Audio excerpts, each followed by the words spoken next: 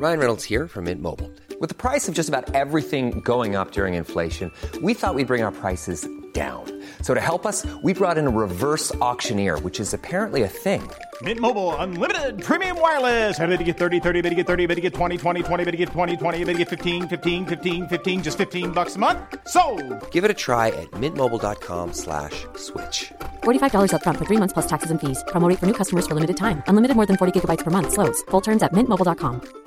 There's never been a faster or easier way to start your weight loss journey than with PlushCare. PlushCare accepts most insurance plans and gives you online access to board-certified physicians who can prescribe FDA-approved weight loss medications like Wegovy and Zepbound for those who qualify.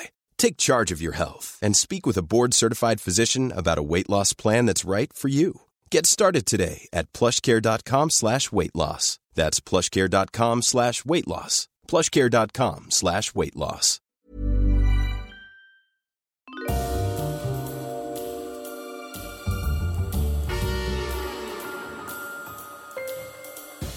Ladies and gentlemen, welcome to Histories of the Unexpected, the show in which we demonstrate that everything, simply everything you could possibly think of, has its own history, like snails, oranges, and happiness.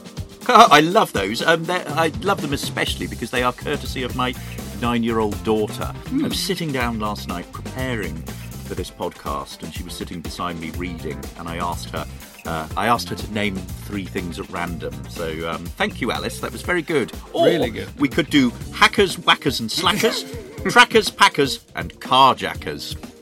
That was not my daughter. Not at all. However, we'll be following the links in our minds as we come across them, explaining how those histories link together in unexpected ways. Who knew, for example, Sam, that the history of leather, which is one of my favourite recent podcasts, is in fact all about medieval birthing girdles and something called biocodicology. Yes, that is in fact a term. The fabulous National Leather Collection in Northampton and the quest to buy as many interesting things as you can for £5. It's also about glove making and William Shakespeare's father. It's also about Benjamin Franklin and the Leather Apron Man and, of course, samurai warriors.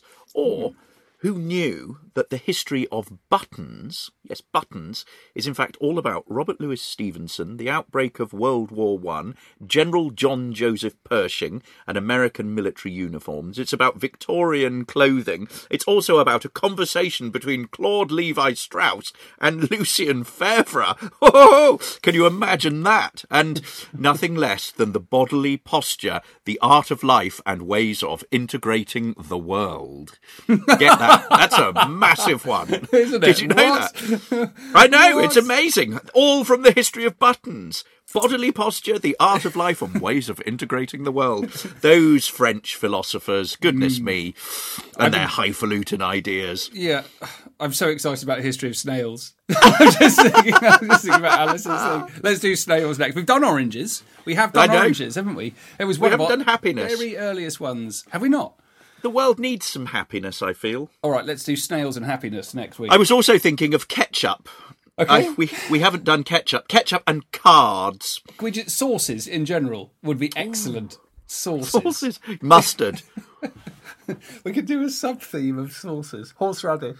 Horseradish. Oh, I love horseradish. HP. Anyway, let's move on. You're probably wondering who is doing all this talking and telling you about this fascinating history. Well, I would introduce him to you, of course, but there isn't any point because you all know who he is. He's Professor Extraordinaire of Early Modern British History at Plymouth University. It's James Daybell.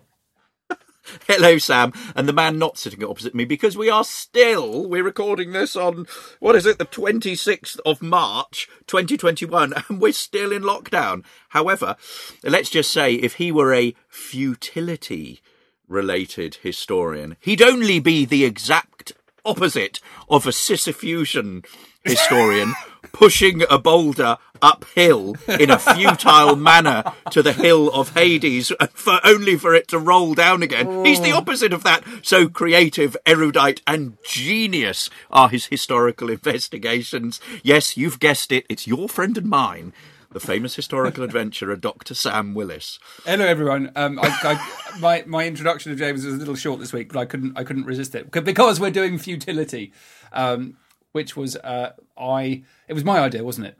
It was, and I was totally stumped. That's my challenge. I basically try and come up with ideas that you can't do.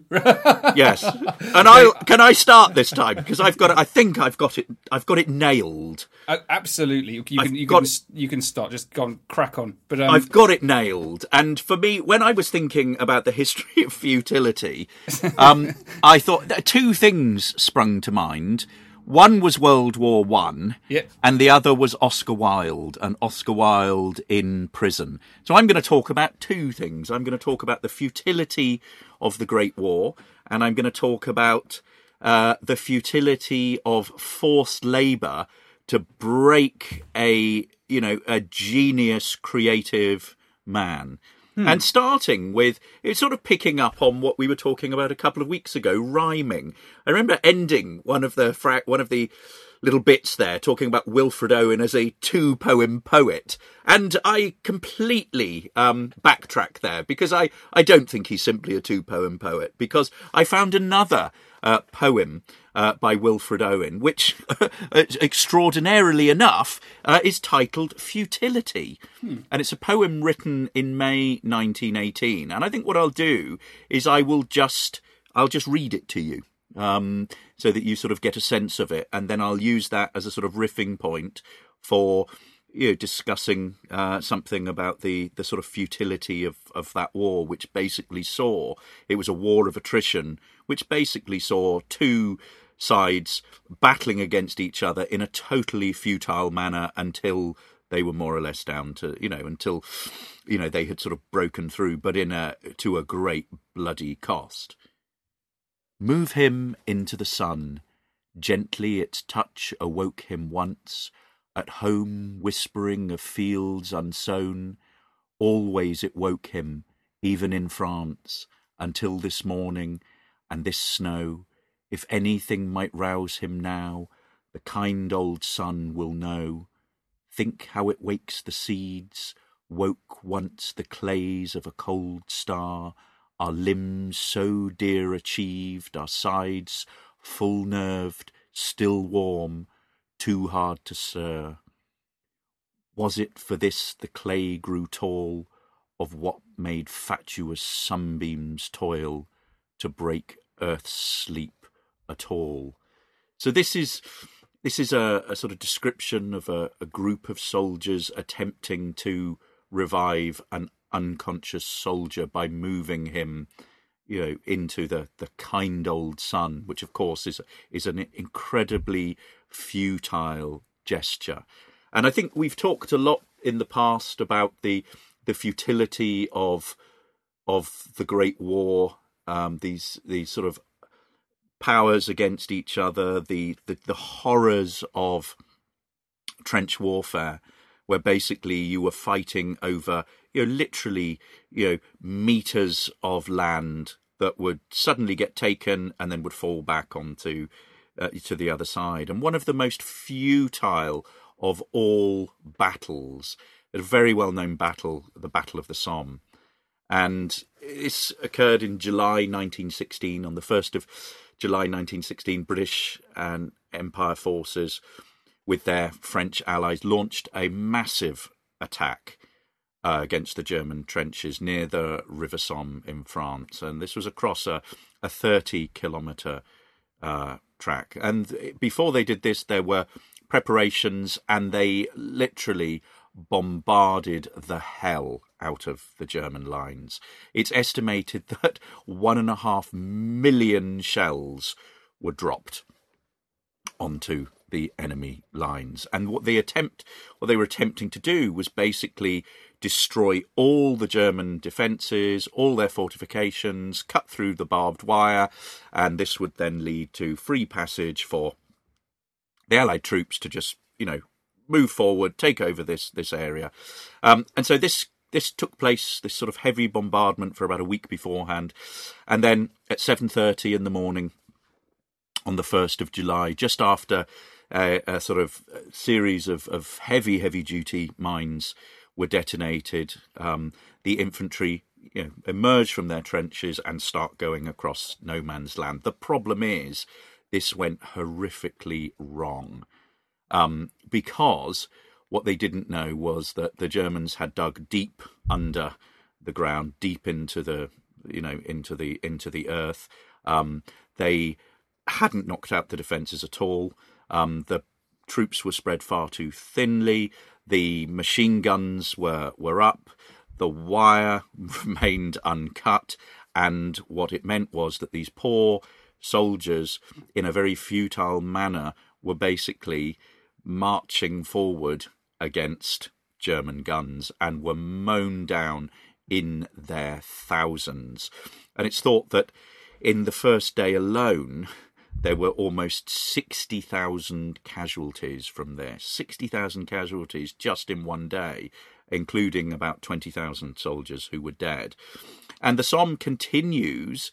We've talked about it starting on the 1st of July, and it continues into September.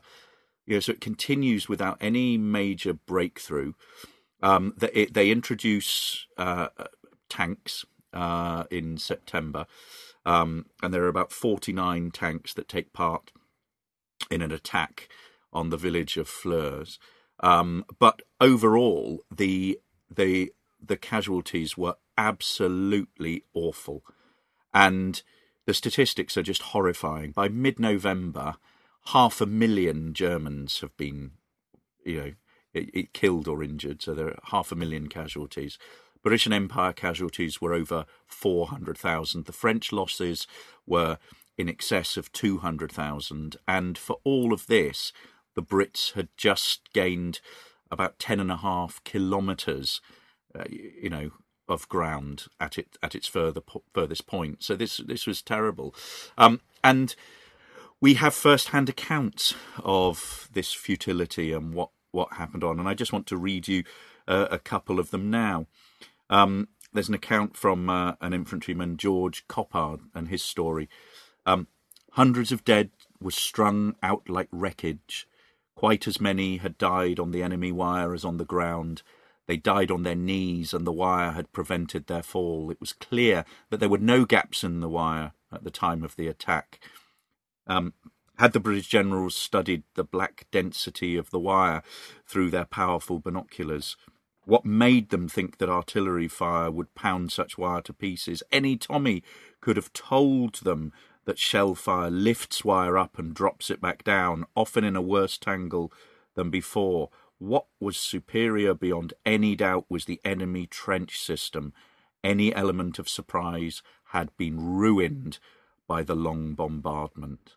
So there we are, just a really sort of futile battle. Yeah, absolutely. It's interesting that you thought of the First World War. I did too, but for an interesting reason. Do you know what a Google Ngram viewer is? I do know what a Google Ngram viewer is, yes. Well, okay. For those of you who don't, James, do you want to tell everyone, or shall I? I'll allow you, since I've used them in teaching, actually. It's a kind of a search tool. If you put something into Google, what it'll do is it'll tell you how frequently a particular word has been used. They use it. Their basis is based on all of the many millions of books they've scanned in many different languages from between 1500 and 2019, and they're in English, simplified Chinese, French, German, Hebrew, Italian, Russian, and Spanish. And if you put futility into this, you get a really interesting result. So around about 1800, it's kind of pottering along. I'm not going to give you specific figures here, but I'm going to try and describe the shape of the graph.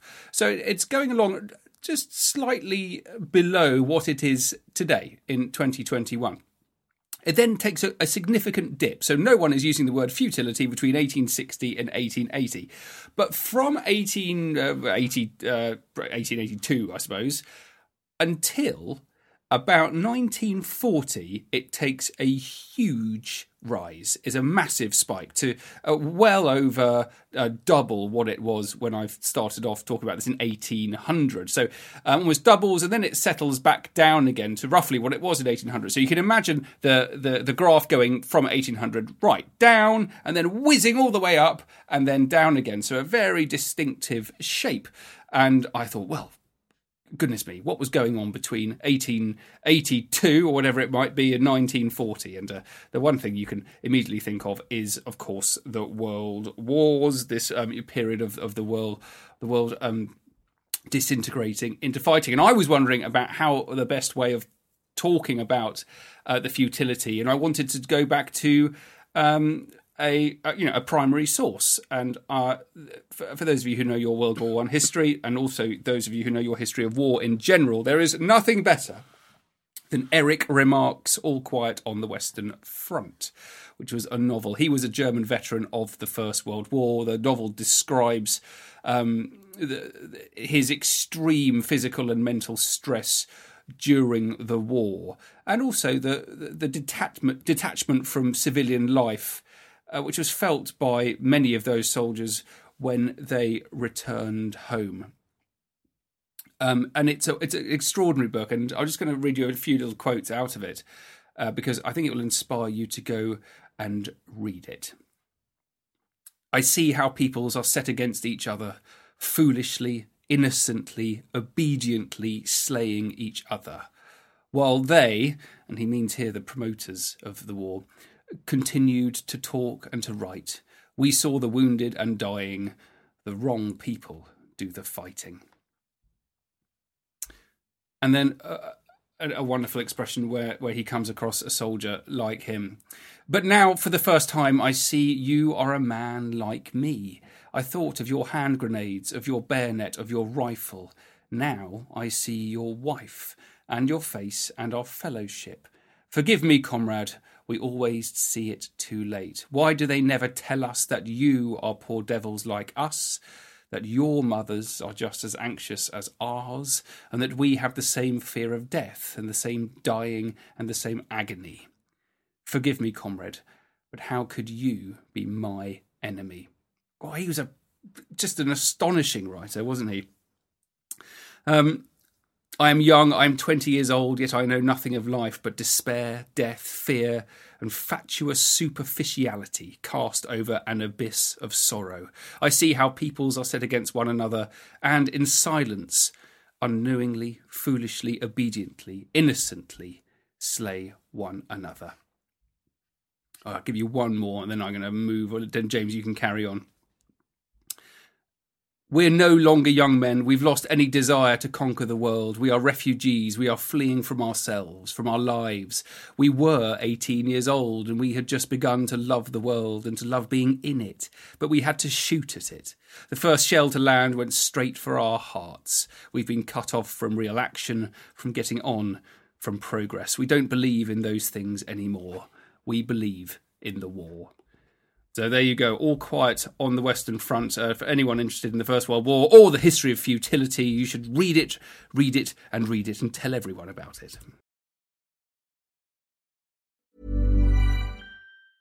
Even when we're on a budget, we still deserve nice things.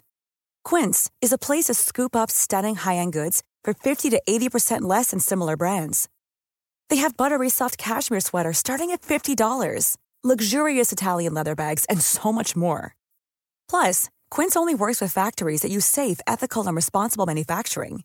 Get the high-end goods you'll love without the high price tag with Quince. Go to quince.com/style for free shipping and 365-day returns.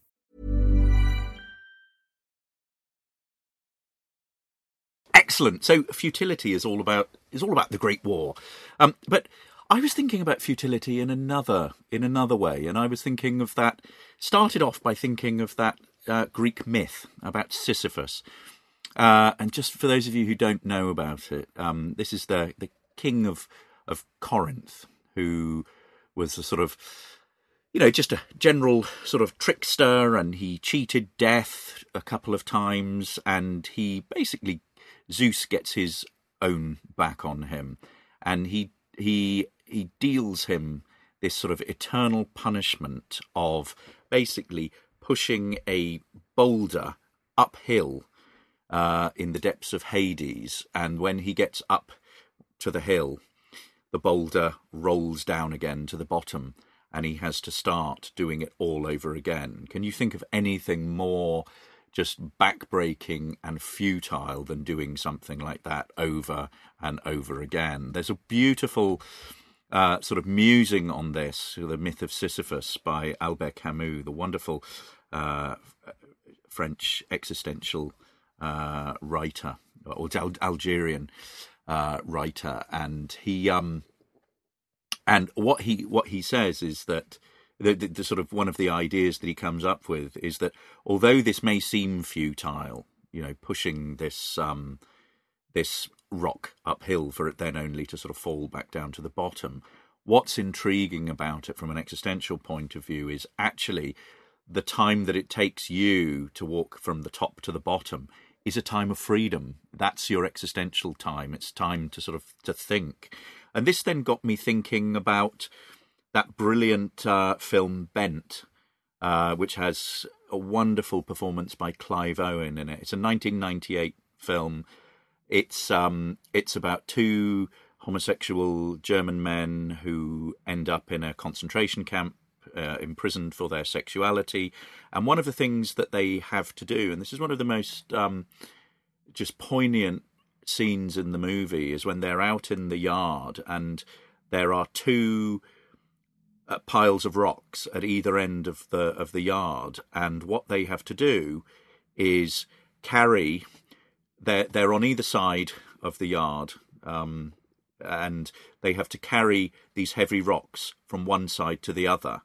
And as they're carrying them, the two men cross paths and actually can see each other. And although they are in such pain, it's actually that moment when you pass somebody that's a bit like Camus' Sisyphus. That's your moment. And even when you are enduring this futile hardship, you find some sort of fleeting moment of something in those terrible circumstances that shows you that you're alive. And this then got me thinking about Oscar Wilde, very well known for being imprisoned for his homosexuality, and he goes to, I think it's first Newgate Prison in London. He's moved to Pentonville. He's then moved to Wandsworth. He ends up in Reading Jail. Reading is my hometown. There's a superb Banksy mural on Reading Jail at the moment, which you should all check out. But one of the things that is extraordinary is the forced labour that he has to endure as part of this. And I think one of the things that I find most upsetting about this is the way in which this was used to just break such a creative genius. He had to walk the treadmill. He had to pick oakum, which is basically separating fibres of scraps of old navy rope. So real sort of just mundane stuff. And I think it's the Victorian policing and prison system that actually forces prison on people as some form of punishment. That it's not simply about correction.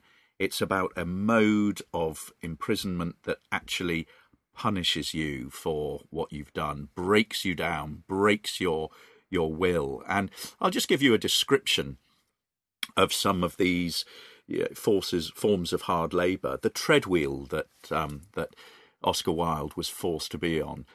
If you've seen Stephen Fry's brilliant film Wild, you'll have a sort of sense of what it is. And basically, what it is, it's a large hollow cylinder of wood on an iron frame with a series of steps, and the steps are sort of 6-7 inches apart, and you've got handrails on each side. And basically, what you have to do, you use those to steady yourself, and then you basically have to walk.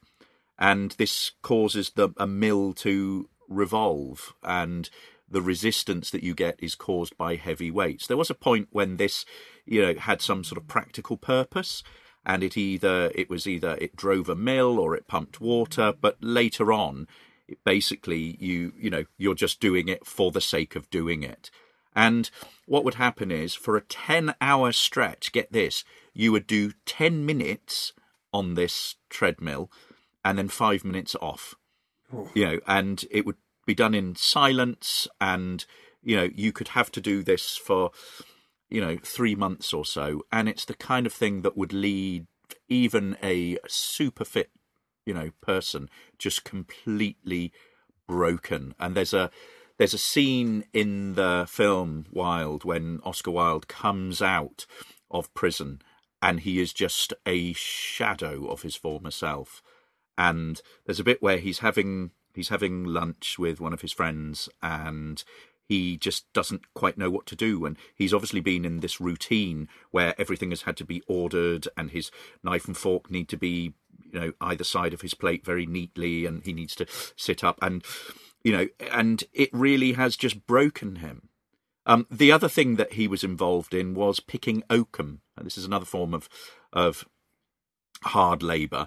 And as I said, it is basically taking old Navy rope, so tarred rope, and pulling it apart so that you split out the individual fibres. It's where the phrase "money for old rope" comes from. But it meant that they could then be used and you can imagine that this was pretty difficult work, and really bad for the hands, would make them bleed, would be incredibly painful. And a couple of other just totally futile forced labour devices. One was the shot drill.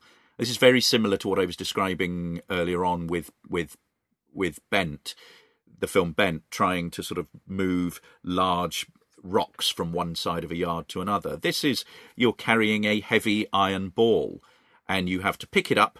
You pick it up to the level of your chest, and then you have to walk a set distance, and then you put it down, and then you pick up another one and repeat it, and you just go backwards and forwards. And perhaps the worst thing is something called the crank. And there is no point to this other than just being, futile is the best word for it. It is utterly pointless and soul-destroying, and the really evil thing about it is you could do it in your cell. And the crank is basically it's a large handle that is connected to a drum full of sand and gravel, and it had a counter on it. And each day you had to turn a certain number of turns without it doing anything. All you were doing was literally turning this handle, this crank, that was then just churning this sand and gravel around. And you might have to do 10,000 turns a day, and you wouldn't be fed until you had done it. So you do a certain number before breakfast, a certain number before lunch, a certain number before supper, a certain number before you go to bed, and you're in isolation, you're in your cells doing it, and it's just, the whole idea is to punish you, penalise you, break your spirit. Absolutely futile. Yeah. Effective, I suspect. I don't know. I imagine if what you want to do is break somebody's will and bring in, just mind-numbing discipline, probably quite effective, but in a really sort of, in a really horrific, horrifying way. Yeah. Unless they were spending all their time being creative and they turned them into creative writing geniuses. I very much doubt that. I know. Where's the time for poetry when you're turning a crank? Oh, God. Oh, I don't know. Let's finish up futility. Here's a great one. Lord Raglan wishes the cavalry to advance rapidly to the front, follow the enemy, and try to prevent the enemy carrying away the guns. Troop Horse Artillery Mare Company. French cavalry is on your left. Immediate. Go, go, go. That is that's the charge of the Light Brigade order. And it was the one thing that I decided to settle on. I thought, hang on a minute. There's all sorts of interesting expedition futility stuff we can do. There's all sorts of military stuff. I thought about talking about Scott of the Antarctic's last diary entry. That's a very good one. or General Charles Gordon, his last letter from Khartoum. That's in the last quarter of the 19th century, and he's being besieged. He knows he's going to fall and writes a fascinating letter. But I settle on the charge of the Light Brigade. I think it's interesting because it highlights so much that went wrong in war. Primarily, it was a mistake. It wasn't an unwise decision when they originally ordered it, but it was riddled with misinformation and miscommunication. So it happens during the Crimean War. In 1850s, it breaks out in 1853. This particularly happens during the siege of Sevastopol on the 25th of October 1854. The British have a base at Balaclava. The Russians launch an attack, and it initially looks as if the Russians are going to steal a victory pretty easily. They gain control of ridges surrounding the port, but the Allies managed to hold them off. In fact, they then decide to go and recover the guns which they believe the Russians had taken. And this is where it takes us to this order. The guy in charge of the army is Lord Fitzroy Somerset Raglan. That's a pretty impressive name. And he looks up towards the Causeway Heights and decides that something needs to be done. The original plan is to send up the cavalry. So you've got heavy and light brigades. And they're going to advance up there with the infantry. This is the key point, that they're supposed to be going up with the infantry.